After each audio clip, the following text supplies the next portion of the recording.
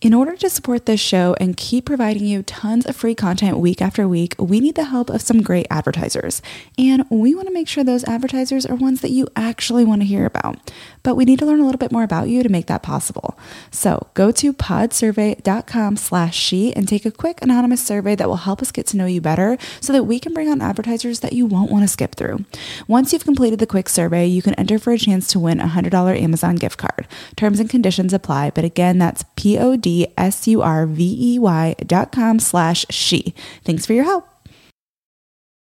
Before we dive into this episode, I want to make sure I tell you about something really special. So here's the deal. If you are walking through a season of broken dreams or struggling with just not being where you thought you would be in life, I wrote a book for you because I get that. And I know exactly how that feels. It's so frustrating when at one minute you feel like you're on top of the world and the next minute it feels like the whole world's against you or just things are not going your way. So I wrote a book called Embrace Your Almost to find clarity and contentment in the in-betweens, not quites, and unknowns. And this book releases super soon on April 5th. It's just around the corner. And right now we have what it's called my launch team. The book launch team is open. This is a private community where you'll get access to me and so many other amazing, incredible, like-minded women, tons of cool bonuses and giveaways and just special surprises I have planned. It's such a fun thing to be a part of. I did this with my last book as well, and it was just so special. It is truly like the most unique community, and you get to be a part of this message and getting this message out into the world and really turning it into a movement with us. And here's the deal. When you join, you will also get early access to an audio version of the Embrace Your Almost Bible study, the YouVersion Bible study. You'll get early access to that as an audio version. And so that's kind of like a fun, special gift that I'm giving to my launch team this week. So I would love to have you join us. The doors to the launch team close in a few days on Friday, March 18th at midnight. So you only have a handful of days left to get in there, a little bit of time left. I would love to have you be a part of this special movement and getting this message out into the world and to the hands of women who need it most. So here's what I need you to do. Go to jordanleedooley.com/launch, click the button that says join the launch team, and follow the steps on that page to get yourself added, get your booty in there. We're going to have a lot of fun. It's going to be so special, and I don't want you to miss out. So go to jordanleedooley.com/launch, follow the instructions on that page, and get yourself added to the launch team, and I'll see you in there. And what I'm realizing is we didn't go in first grade and they taught us to be friends. Mm-hmm. Like nobody ever said, hey, this is how you do these things. Mm-hmm. And so we're all stumbling into each other and we never learned, and we grew up more isolated than any generation before us. So we're all bad at it. Mm-hmm. And I think it looks like other people are good at it, but they feel the exact same way. They're looking at you thinking, oh, you're good at it because you're good at things they're bad at. Mm-hmm. So one of my goals of the book was to get rid of this feeling that 2 to 3 people could ever meet all your relational needs, and to really move into and out of this expectation of people, and to look for different roles that people can play in your life. You're listening to She with Jordan Lee Dooley, a personal development podcast for the everyday woman. Come invited, leave ignited. Here's your host, Jordan Lee Dooley.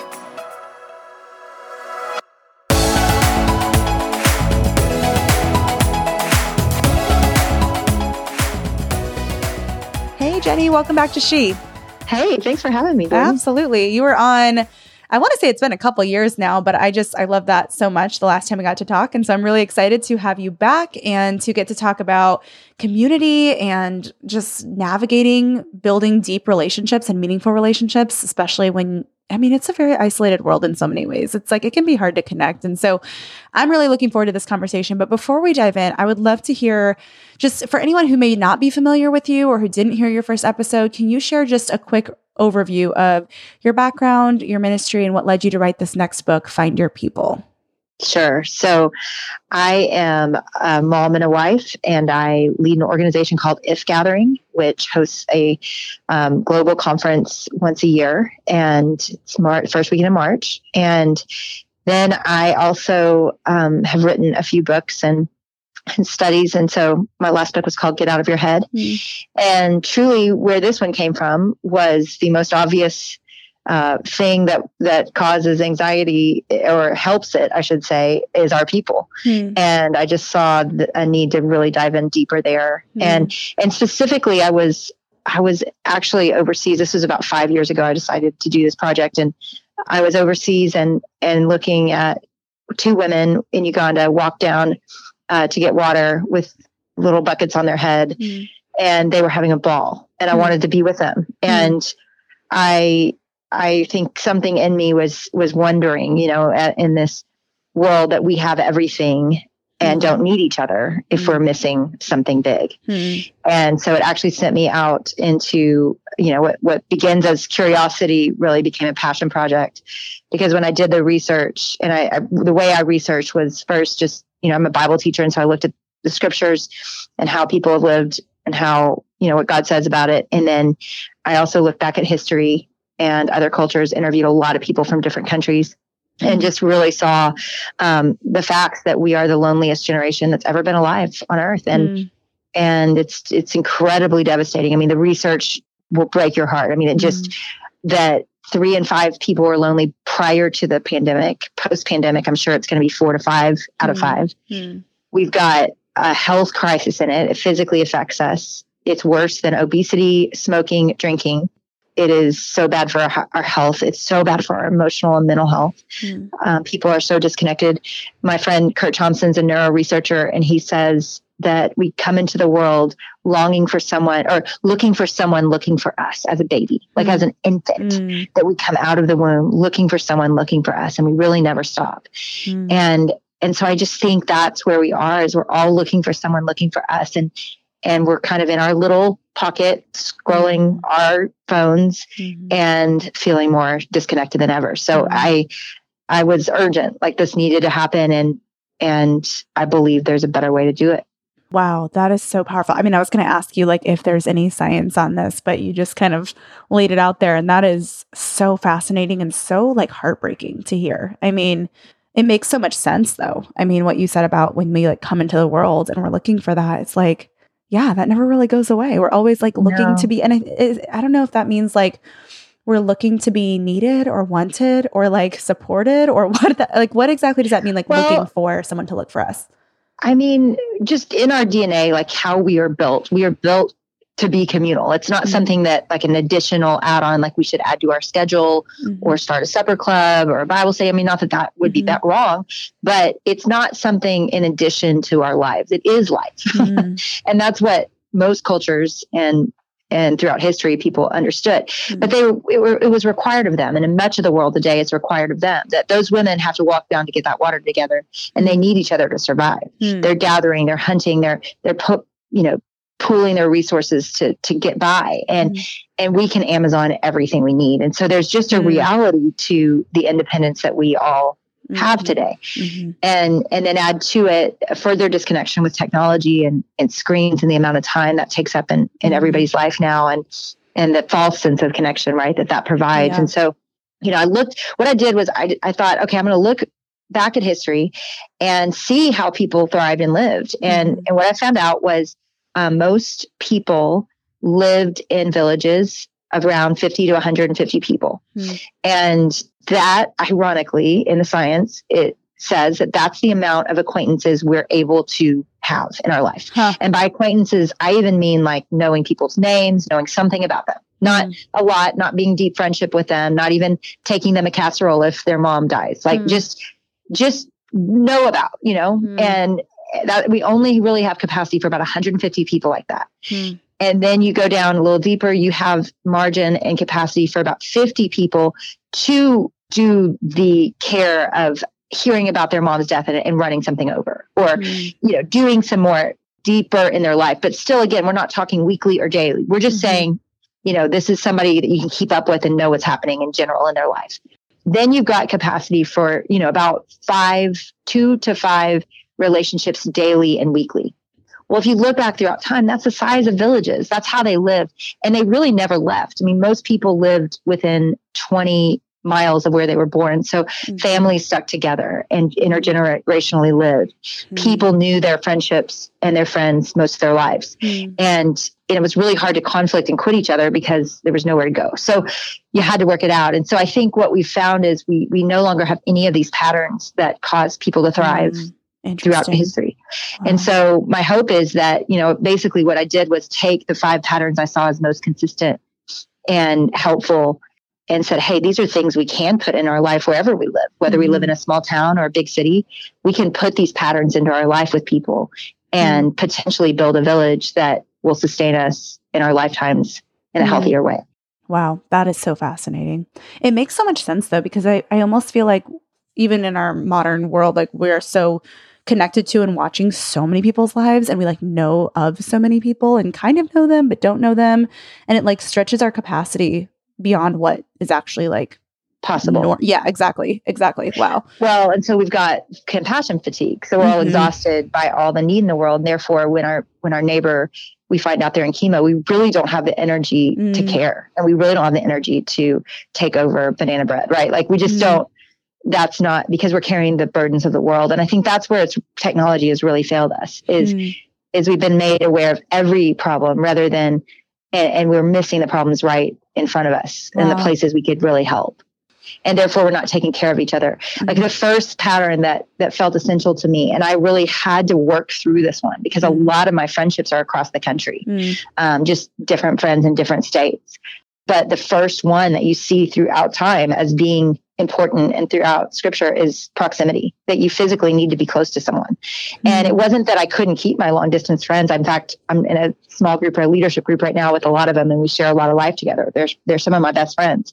But I also need the friend that on a Tuesday night is going to run over and catch me that I'm kind of sinking and anxious and look me in the eyes and say, get dressed, like we're going out. And I need the friend that finds out my kid got in trouble at school because their kid came home and told them, And I mean, I need those people right around me doing life.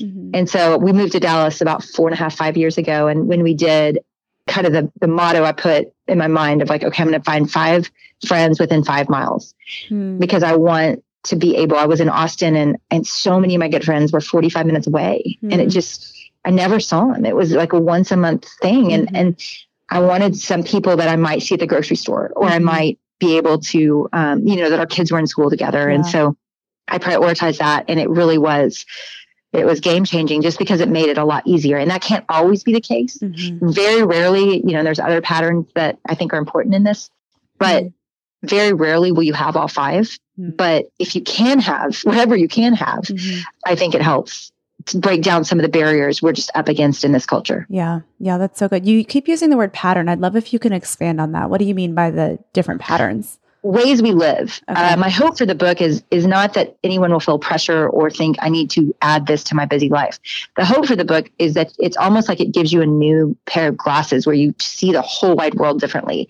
And in my mind, that can right now where independence and isolation largely is the way we see the world, that we would put on glasses that largely see the world communally. And even the introverts, right? And it's cute. Like a lot of people are reading the book early right now and there's a lot of introverts on there and they have a little support group for each other here and they're talking about it. And it's so cute. They're like, you know what? We're actually made for this. And it's not easy for anyone, but I actually think this is the introverts talking. I'm not one, but they say it's actually better for us to connect deeply with 1 or 2 people. And that's largely what the end goal is that you end up with a small circle of people that you go deep with. At the same time, I believe that comes through a village network of friends. You can't just arrive at 2 to 5 best friends, right? I think you need a village of people to help you live life and to do the things that you're called to do. Yeah. And so I think we've got to look bigger than those 2 to 5 people. And I think those 2 to 5 people will arise out of that and possibly change over the years out of your village. But, I think it's both and I think those people exist around you already.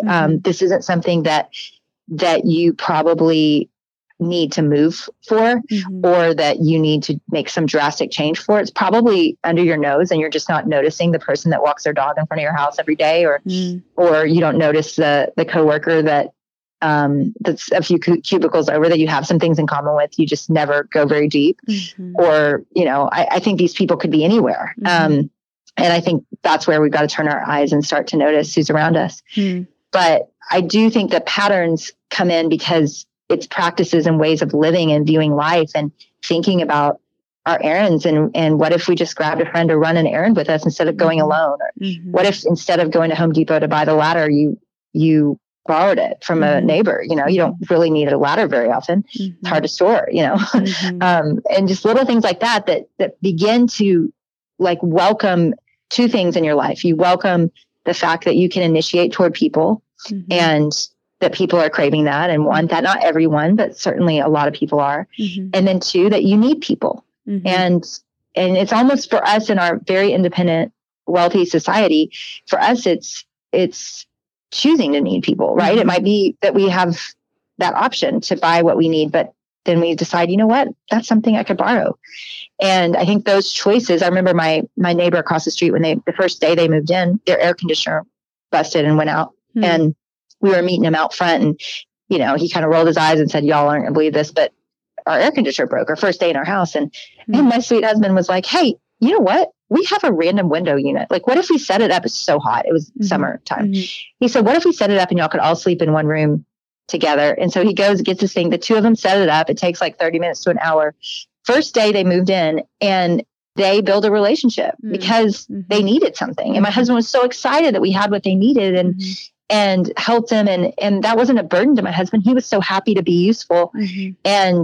And those guys still go to coffee a lot, you know, and I just think what a great way to start a relationship is to need each other. And it feels awkward and we don't want to need. It feels hard to be needy, but it's definitely how we were built is to be interdependent and to need each other. And so admitting that and stepping into that is hard, but it's life-changing and game-changing. Yeah, it's so true. It's so good. I mean, you're right. Like, we are born to, like, that desire, that natural, like, what we're created for is not only just connection, but like a lot of that is often formed off of somebody needing something and being able to help and to step in and to serve. Like, there's something so like primal and like human about that, you know, and we've, in our very independent culture, turned that into like, oh, I don't want to be a bother. Oh, I don't want to ask. And we actually rob ourselves of so many opportunities to create possible friendships or connections or, you know, all of the above. I mean, wow, it's just like such a simple thing that's like, we don't even think about that. So often we think about like, how do I make friends? Oh, I need to like sign up for a class. It's like, or ask your neighbor if they have any butter. Like, I mean, you know, it can be that simple. Right. That's where it starts. Yeah. Yeah. And I think, and that's where I hope it just gives people new perspective of, wow, this doesn't have to be so hard, but it might feel vulnerable. Yeah, absolutely. I'd love if you can share, just not to change gears too much, but I'd love if you can share what the Bible says about connection, because as we look at like the way culture is and what science kind of has shared and shown us, like, I'd love if you can share also that perspective, because it's such a holistic view of this whole thing. Yeah. So, I mean, it's fascinating and honestly the most convicting part, because if you look back at Genesis, God is plural, like he is communal. He is one and he is three. And even in Genesis, he tips that card. He doesn't always do that, but he did it there. And he said, let us create man in our image. There's a sense of him revealing, I am three and I am one, Father, Son, and Holy Spirit. So he isn't in favor of community. He is communal. And then he creates man in their image, and he creates us communal. And so it's not something we crave. It's not something that we need. It's something that we are. And I think when you start to view it that way, it really convicts you that these are choices we have to make if we're going to be expressions of our God and expressions of the way that he built us to live. Yeah. And so when you think about Genesis, the first thing that happens is, you know, they create the world and then they create man. And he looks at man and says, it is not good for man to be alone. Now we think of that in the context of marriage, but he, you know, ultimately marriage led to a family, and family led to a community group, and community led to a people group. And then you've got, you know, the community or people groups leading to nations, and then nations leading to Israel and Jesus. And then you've got the local churches, and that's the whole New Testament. So the whole book is about people groups. And beginning in Adam and Eve. And it's all about relationships. Wow. I mean, it's about God, of course. Right. But ultimately it's about expressing God with each other. And so most of the book the Bible is written to you all. It's not written to you. In fact, everywhere it says you, just about the high majority of the instances where it says you, it's you all. And so it's not even written to an individual. It's written to a people group. There's a giant assumption that the whole thing is for people that are doing life together. Do you ever feel like you're not quite where you thought you'd be? Are you struggling in a waiting season or navigating broken dreams? If you answered yes, you are in good company, my friend. You are definitely not alone. And this is why I wrote my new book, Embrace Your Almost. Find clarity and contentment in the in-betweens, not quites, and unknowns. This book comes out April 5th, which is right around the corner, but there's actually a way for you to start reading it right now. Here's the deal. If you pre-order a copy of Embrace Your Almost from any retailer, Target, Barnes & Noble, Amazon, all of the retailers, anywhere books are sold. If you grab a copy, then you go to jordanleedooley.com/EYA-preorder, you can get access to not only an early advanced copy, which will send right to your email. You can print it off or read it on your tablet, however you'd prefer, but you'll also get access to the While You Wait workshop. This is a wildly popular workshop that I ran a couple of months ago, and it's still available. It is designed to help you turn your waiting season into one that you enjoy, not just one that you endure. And there's some really practical steps in there, as well as a really fun Q&A with another friend of mine that I think you'll find really encouraging. So here's again how to do that. Pre-order a copy of Embrace Your Almost and then go to jordanleedooley.com/EYA-preorder. We'll put that link in the show notes as well, and follow the instructions there, upload your proof of purchase, and we'll send you those gifts, not only the advanced copy, but also free access to the While You Wait workshop. With 2 little kids, I do most of my shopping online now, but it can be so hard to shop for things like clothes online because I never know if I'm getting good quality until it arrives. The game changer? Upgrading to high quality, affordable pieces from Quince. Now I have luxury essentials that transition from one occasion to the next, and I stayed on budget. Quince has so many options to choose from, like 100% Mongolian cashmere sweaters for $50, organic cotton sweaters, washable silk tops, and timeless 14-karat gold jewelry. The best part? All Quince items are priced 50 to 80% less than similar brands. By partnering directly with top factories, Quince cuts out the cost of the middleman and passes the savings on to us. And Quince only works with factories that use safe, ethical, and responsible manufacturing practices and premium fabrics and finishes. One of my favorite items from Quince is the silk pajamas I got. They are so high quality, luxury pajamas, but not at a luxury price tag. And I just feel like they don't even compare to some of the other pajamas that I have bought online or that I've bought just at various different stores. And like, these are incredible. Indulge in affordable luxury by going to quince.com/she for free shipping on your order and 365-day returns. That's QUINCE.com/she to get free shipping and 365-day returns. Quince.com/she. Thrive Market is a go-to for all your grocery and household essentials, and the convenience of getting everything online then quickly shipped to your doorstep is a huge time saver. Thrive Market carries brands with the highest quality ingredients and sourcing methods. They restrict hundreds of ingredients across their food and cleaning categories, and you can use their on-site filters to suit your lifestyle needs. Whether you're looking for organic kid snacks, low-sugar alternatives, or gluten-free pantry essentials, you can curate your own shopping experience with just a few clicks.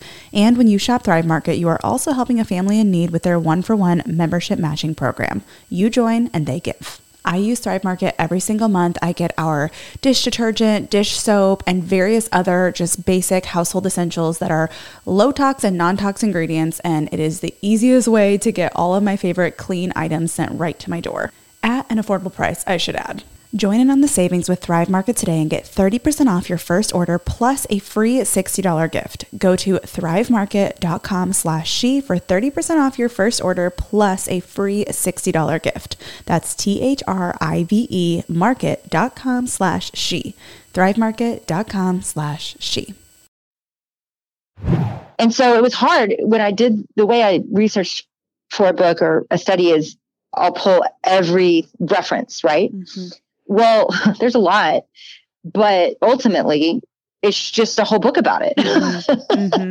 Like the whole Bible is about it. Yeah. And so I think when we think of it that way and we realize, wow, we really are one of the first generations that live independently the way we do. It started around the Industrial Revolution, but has gotten worse every generation since then. Then what we've got on our hands is just a whole broken way of doing life, right? So that is not intended by God, and even scriptures are not talking about it. So what we have to do is we have to choose it. We have to choose it. And where I've seen that play out best is my local church. I actually live in a big city and go to a big church. And so that has played out most specifically with my small group. And by that, I mean, it's pretty crazy. People can't believe the things we do, but we have just learned the value of one of the patterns is accountability. That was in most village circumstances, there were tribal elders, or there were different forms of it, but all villages to some degree had accountability, personal accountability. And so we've chosen that. We don't have to have that, but we've chosen it, and it's changed our lives. So if we spend a certain amount of money on something, we got to run it past our group. Our group knows all of our finances, numbers and all. And that's changed our life, how we spend money, how we steward the resources we have. We've never done community this deeply with anyone. And it's so rich and good. It's not easy, but I would not trade it, because it's given us so much freedom and joy in our lives, because we have people protecting us and watching out for us and truly for our good, right? Like, they're not sitting there going, you shouldn't have this, we shouldn't. They're not legalistic. They're just going, okay, what's your vision for this? How will you use this? What's the purpose?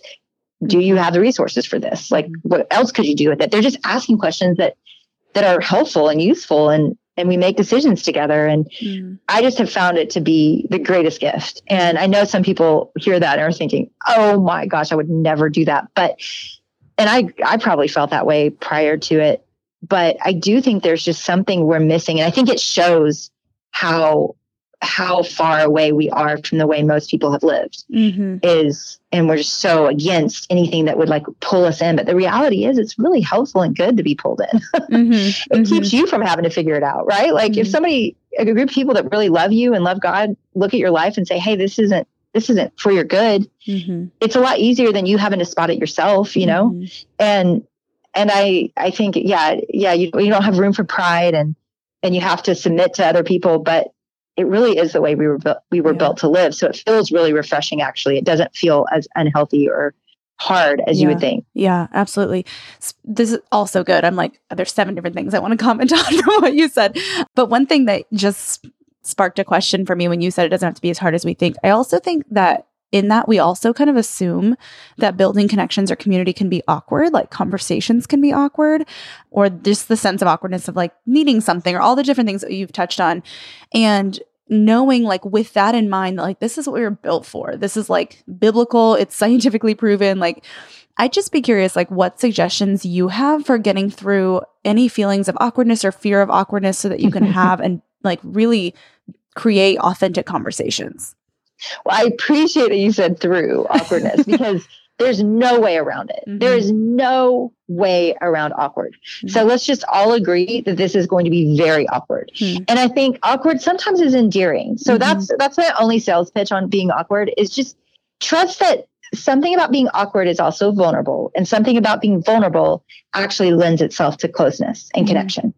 And so I think of Jennifer Lawrence when she was accepting an award, and she was kind of new to the scene. It was probably like in Hunger Games days. And I didn't know her very well. It was one of the first things I ever saw about her, was that she fell like face planted trying to get an award up the stairs, like the worst fear, you know, but she gets up and like starts laughing. And I mean, what are you going to do? And I'm like, something about that endeared her to the world. And I think what we've got to realize is being awkward is not the worst thing in the world. Like, just own it. Like, yes, be awkward. And I've had to do it a million times. I moved to a new city and had to start over 5 years ago. And everything about it was awkward. I had to ask this friend I kind of knew from like 20 years ago to coffee. And then I was like, well, who are your friends? I mean, it was just the most painfully awkward thing. And I know she was thinking, she's so desperate. Like, I haven't seen her in 20 years. And yet I was desperate.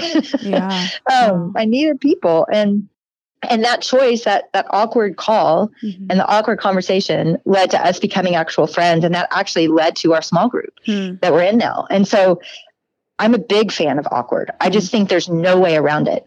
Conflict is awkward, but that's how you keep a friend, period. You don't do that, you lose your friends. Right. You have asking a friend to be a deeper friend is awkward.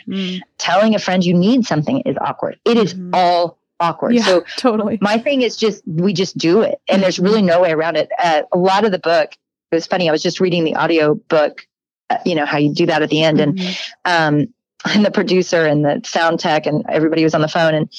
at some point I stopped and I started giggling and I was like, I'm sorry, y'all. This feels kind of elementary. Like I put in there how to have a deeper conversation, how to ask a friend to coffee, how to make a friend, how to ask someone I put in all these like little parts of the book that are like how to, and I literally made me giggle because I was like, I can't believe I'm doing this. And the 60-year-old woman that was producing it said, no, Jenny, this is so helpful. Like I did not know this stuff.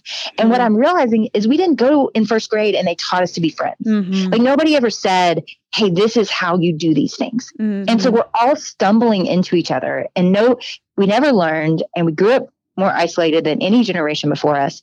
So we're all bad at it. And I think it looks like other people are good at it, but they feel the exact same way. They're looking at you thinking, oh, you're good at it because you're good at things they're bad at. So one of my goals of the book was to get rid of this feeling that 2 to 3 people could ever meet all your relational needs and to really move into and out of this expectation of people and to look for different roles that people can play in your life, because it's more likely that you'll find somebody that's really good at being a challenging friend that tells you the truth, but probably isn't a great encourager.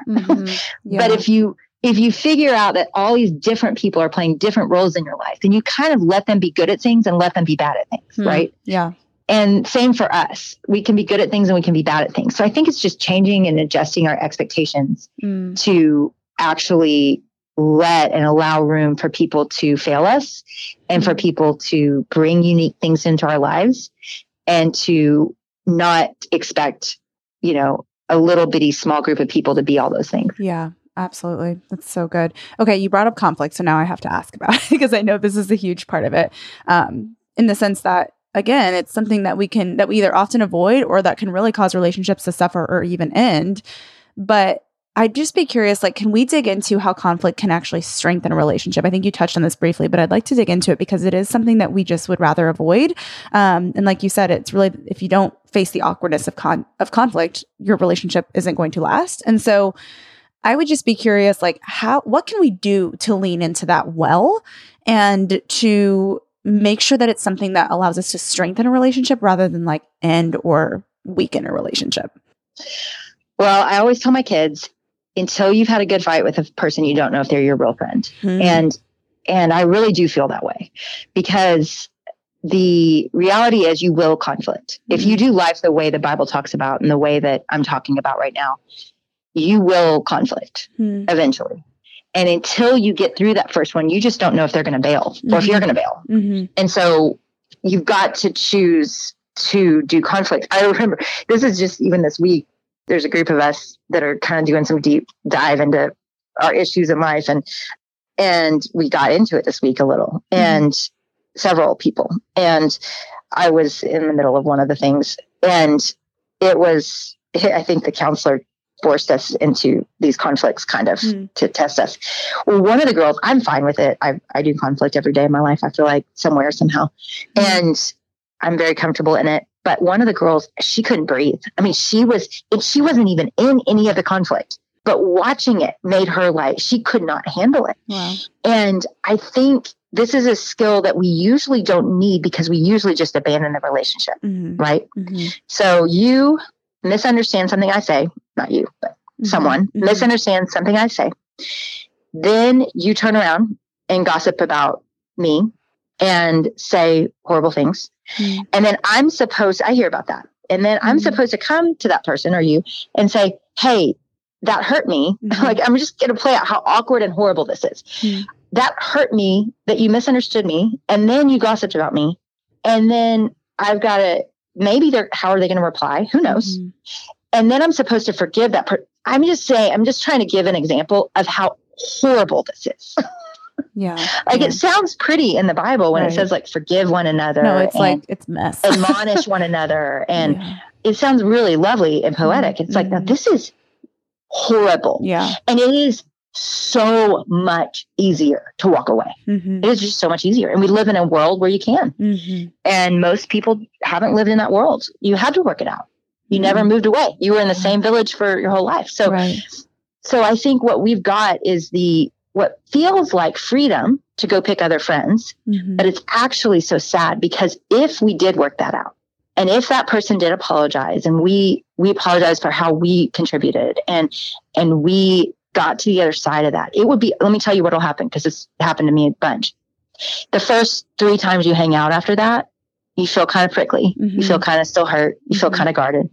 And then the 4th, 5th time, you forget, and you're closer than you were before. And there's no replacing it. Well, this just happened with 2 of my friends, and they almost quit each other. And I put them in a room together. I was a mediator. I put them in the room together. I put them in the room together. I put them in the room together. It got worse. It got worse. It got worse. And then finally there was a breakthrough. And, weeks later, one of those friends said, do you know, I feel so much closer to her than I did before. And I think we've just got to do a better job of sticking with it and doing those hard conversations and not bristling and running away and being uncomfortable, but just leaning in and doing it. And again, there is a time for boundaries, right? Like there's books about that. And I'm not saying there's not. In fact, it's in the book that I think there is a time for it. There's toxic and abusive relationships, but we have gotten so good at boundaries that we have quit loving each other and we've quit forgiving each other. And I think that's where we've got to be careful that we don't just guard our lives from everything good. Yeah. Not just everything bad. Yeah. Because it's often in the effort to guard from something bad or hurtful that we then end up missing out or like kind of rejecting the good too. Because with the good comes sometimes hard things or conflict, like you said. But when we just focus on avoiding the things that could be uncomfortable, we also lose out on a lot of the good. I don't know if this is the way to say it, but like kind of the consequence or the cost of skipping the hard things is that you end up missing the good things too, Yeah. Yeah, that's so good. Okay. My last kind of question in terms of like digging into this topic is, I know in your book, you talk about 5 practical ingredients that you need to have the type of friends you've always wanted. So I'm obviously dying to know, like, what are those 5 ingredients, or can you give us at least a preview? I don't want to like spoil the whole book, but whatever you're willing to share, I think that would be super helpful to hear. Yeah. So I've mentioned some of them. Proximity is the first one. Vulnerability or transparency is the second one. The third one is accountability, and then mission. Like something to do together. That doesn't have to be like a service project, although it could be, but it's just, I mean, my mom does it with Bridge Club, she just plays bridge. She does something beside people. And I think some doing things together, C.S. Lewis talks about that great friendship usually revolves around common passions and interests. And then fifthly is consistency. And basically what I mean by that is you keep showing up and you stay and you work it out. And so, not all friendships that are healthy are going to have all 5, but I would say the more you have, probably the more you should fight for that friendship. So good. Because it's hard. Yeah. It's hard to replace friends that play these roles. And again, I mean, this is what my mom used to say, probably to all of us. We all probably heard this growing up. If you want friends, you got to be a good friend, and it's true. We've got to pursue these things in our own lives before we can ever have them. But I do believe there's a lot of lonely people right now. There's a lot of people waiting for you to call. There's a lot of people hoping to be brought into something like this. And I hope this book, what it'll do is launch initiators into the world like that are fighting for this. And not everybody's going to read it, but maybe you'll bump into someone that did, and they initiate better, and they fight for you, and they show up and say yes. And that's my hope, is that we would get out of the stupor of scrolling and watching Netflix every night and go, you know what? It's not as easy, but I know this is what I'm made for. And I want more people in my life, and I've got to start choosing it. Yeah, that's so good. Can you remind me, I caught the last 4, but I forgot the first one. So it's did you say transparency? Proximity. Proximity is the first one. Okay. Transparency, accountability, mission, right? Like shared interests, and then consistency. That's good. So good. And honestly, all of this came from scripture, but then also looking at Village Life, and this is what they have. Like this is how they did it. And we can create it. We just have to choose it and work a little harder at it than they did, a few hundred years ago. Right. Exactly. Wow. So good and so encouraging, but practical too. I really appreciate so much of what you've shared. I would love if you can tell us where people can learn more from you and soak in all your wisdom, and also get this next book. I think this is going to be such a needed one. I think so many of us are craving this and needing just some practical tools and steps on how we can build some deeper community, especially in a lonely season, or really in a lonely culture in general. So would love to hear where to get the book and where to learn from you. Sure. It's JennieAllen.com, JennieAllen, ALLEN.com. Awesome. You guys go grab the book. This is so good. It's called Find Your People. Jenny, what's the subtitle of the book again? It is Building Deep Community in a Lonely World. So good. I love that. You guys go grab the book. Jenny, thank you so much for being here. This was so, so good and so encouraging for me as well. Thanks, Jordan. I'd love to hear from you. It makes me so happy to see you tuning into this show. So if you're on Instagram, let me know what your favorite part of the show was by taking a screenshot of the episode you've tuned into and share it on your story. Tag me at Jordan Lee Dooley and tell me what your favorite quote or takeaway from today's show was so that I can see what's helping you and even feature what you share. This keeps me inspired and encouraged to keep creating new content, and it's a great way to share something that your friends might love too. I can't wait to see you in Instagram world, my friend. Thanks for tuning in. To learn more about the She Podcast or to get involved in Jordan's growing community, visit jordanleedooley.com. Thanks for joining in today. Until next time, remain committed to intentional choices that refine your heart, faith, health, and work, because your story is much too important to settle for anything less.